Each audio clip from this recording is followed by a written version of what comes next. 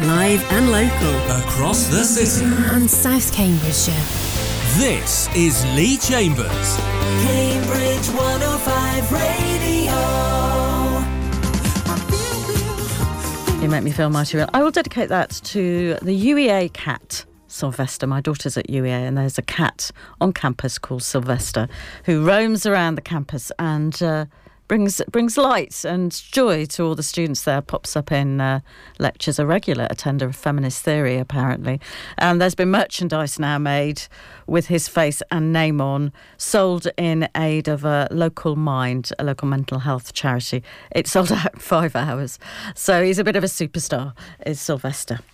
As is my next guest, Caroline Yates. Caroline, nice to have you here, trichologist. Hello, thank you for having me back on. Lovely to speak to you. You bring the weather with you. I know, I always bring beautiful weather with me, sorry. It's fine.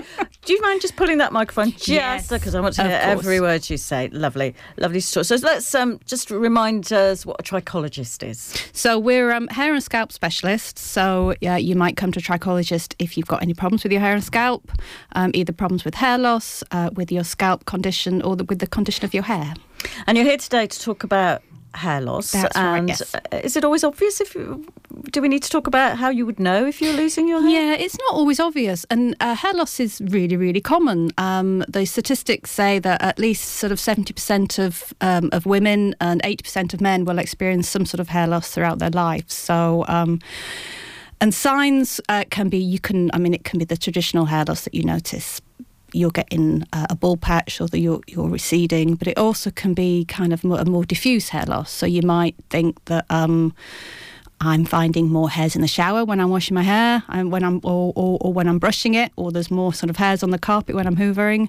And sometimes it's hard to notice. A lot of people notice because their hairdresser first tells them, or when we all started working on Zoom, a lot of people noticed that their hair wasn't looking as good as it used to. So, it's not always easy to tell that you're losing your hair. No. So it doesn't, by hair loss, you mean it might just be a thinning out? Well, it might, yeah. I say just, that's still significant, isn't it? So diffuse hair loss is a really common form of hair loss, and it can have lots of different types of diffuse hair loss. And a really common one is sometimes referred to as reflective hair loss. So that is something that's going on in your body that's causing you to lose your hair. And this is called telogen effluvium, and it can have lots of different types of causes. And the sort of the main culprits are nutritional deficiencies, especially iron. So sometimes women who have heavy periods are really deficient in iron, and hair loss can be one of the main symptoms. It can also be hormonal, so people with, say, underactive thyroid, people who are going through the menopause. Estrogens are really hair-loving hormones, so lots of women find that their hair starts to thin out as they get older. And then other causes can be things like stress, illness, fever. Lots of people who had COVID kind of a few months down the line noticed that they were losing their hair. So diffuse hair loss is really, really common. And male pattern baldness, which is that genetic then? It is genetic, yes. So there's male pattern baldness and there's female pattern baldness as well. And the technical term is androgenetic alopecia. So it's genetic. And it's also caused by androgen hormones. So these start to be produced in puberty. And there's a bit of a paradox that in puberty they cause hair growth, so underarm, pubic hair, facial hair on men.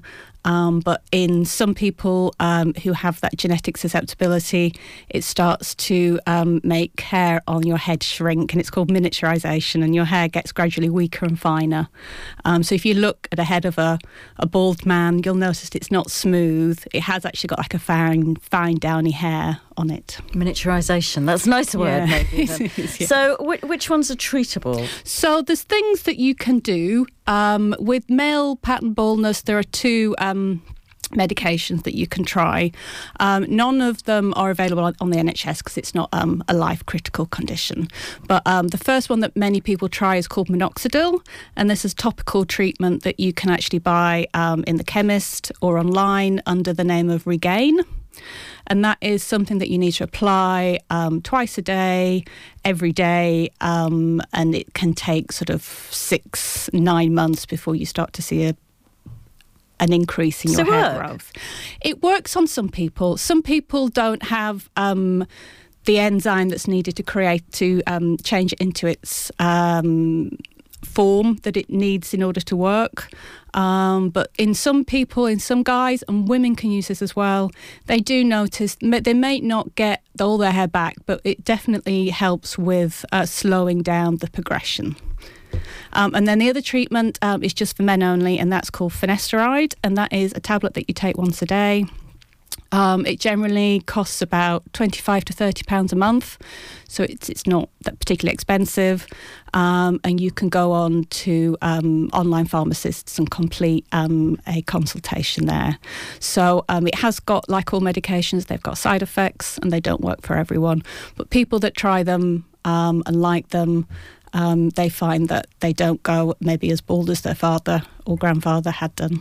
And the other conditions that you mentioned, the thinning out and the patches they get, are they treatable? Is that treatable? So for the diffuse thinning, you have to get the root cause of what's causing it. So generally, I ask any patient that's come to me with that to go to the GP to get blood tests. So generally you look for things like the iron, as I mentioned, vitamins B12 and D, zinc, and they would also need a thyroid function test as well.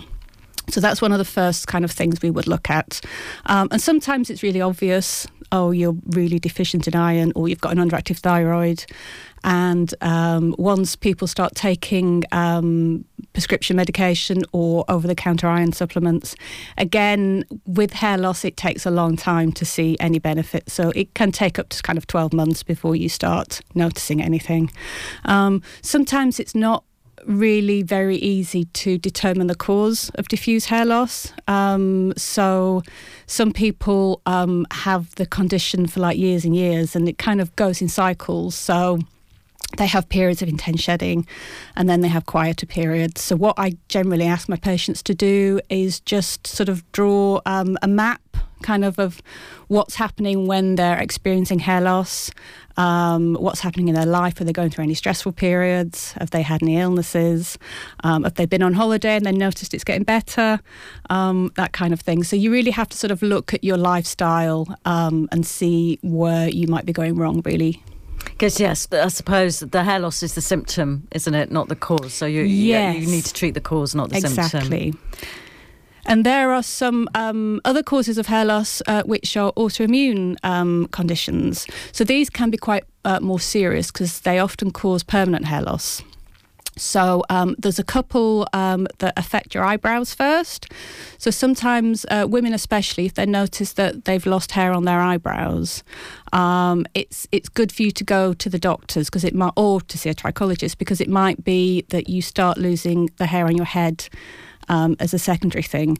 And these autoimmune conditions, they destroy the hair follicle itself, so you can't regrow hair. And generally there's a condition that's only been described in the last kind of 20-30 years, which is called frontal fibrosing alopecia. And that generally affects postmenopausal women, and they lose their eyebrows, sometimes their eyelashes, and then gradually their hairline starts to recede. And it's as I was saying about male pattern baldness, that you can see the fine downy hairs.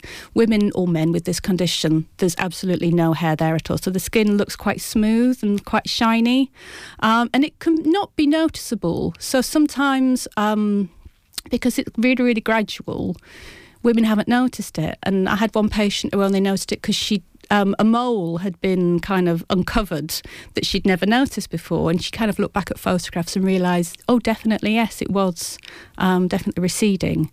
And unfortunately, once that hair has been lost, only sort of a hair transplant would really put that hair back. So the main thing with these conditions is to see a trichologist or a doctor or a dermatologist, ideally, to try and get some medications in order to slow down. So they generally prescribe things like steroids to really treat the inflammation that's going on. And as the treatment, of course, you need to treat a bigger condition if that's what's causing it. But hair loss, I mean, it can have an incredible effect on self-esteem as well, can't it? Exactly. I mean, especially on women as well. I think it's generally more socially acceptable for men to lose their hair as they get older. But that doesn't mean to say that the guys are particularly happy about losing their hair. But there are lots of things now that you can do in order to sort of the medications that I mentioned. I mean, hair transplants are getting more and more popular. There are some really good reputable surgeons in the UK, and also there are hair systems as well, which are kind of like modern day toupees, but they're sort of fitted to the head, and you wear them as normal hair, and they're cut as normal hair. And these are available for both men and women as well. And there are some amazing hair pieces for women. But definitely, I mean, self-esteem, you wear your hair every single day of your life. And if it's, it's one of the first things that people notice about you as well. So, and you're kind of judged, I think. I think if you're a woman and you've got really thin hair and you can see your scalp, you don't feel very attractive, and you just feel older and kind of like a wizened old lady sometimes because, you haven't got that youthful full head of hair that you had. Are there occasions where there's nothing that can be done and actually you just have to learn to live with it? Well, I think there's always something that can be done, even if it's just camouflage products like wigs or kind of hair fibres that make it look make it look thicker. But for the hair loss conditions that you've tried the medication, you've checked with a trichologist that the hair follicles aren't viable anymore, then you do definitely need to learn to live with it, but in a way that feels good for you. So, I mean, some people are more than happy just to shave their head. Yes, if you've got a good shaped head. No, if you've got a beautiful petite head, then go for it. But other people do really prefer to wear wigs and hairpieces, absolutely. And when the regrowth, people who've been affected by chemotherapy, for example, and lost hair, when their hair grows back, it's often quite different. It might be curlier or straighter. Yeah, so chemotherapy kind of stops. It's called anagen effluvium, the hair loss that happens with chemotherapy, and it attacks the actively dividing cells that are in your hair follicle that are kind of similar to the cancer cells which are actively dividing. So that's why it targets the hair, and that is a really quick shed. So people notice, clumps of hair coming out. And absolutely, you're right. Hair can grow back completely different than it was. It can grow back straight when it was curly, and vice versa. It can grow back grey where it was, a lovely dark colour before. But then it can go back to your normal texture afterwards, or it can stay like that. So hair likes to do its own thing sometimes. And do we naturally shed hair throughout the year anyway? I mean, I sometimes think, I'm sure, when it's summer, I seem to lose hair. Is that your body's way of kind of... That's absolutely normal. So generally towards the end of summer, we go through a shedding period where we lose our hair. And they think, in some evolutionary prehistory that had some benefit, but obviously it doesn't really have. I mean, ideally we want to kind of lose hair before summer, wouldn't we? So it wasn't quite as hot. And if people want to find out more information about you, Caroline, where should they go? So my website's cambridgetricology.co.uk, and you can also find links to my Instagram post as well, and I'm happy to help you. Lovely to talk to you as ever. And your hair, of course, looking amazing. Despite the weather. Thank you very much. Cambridge 105 Radio.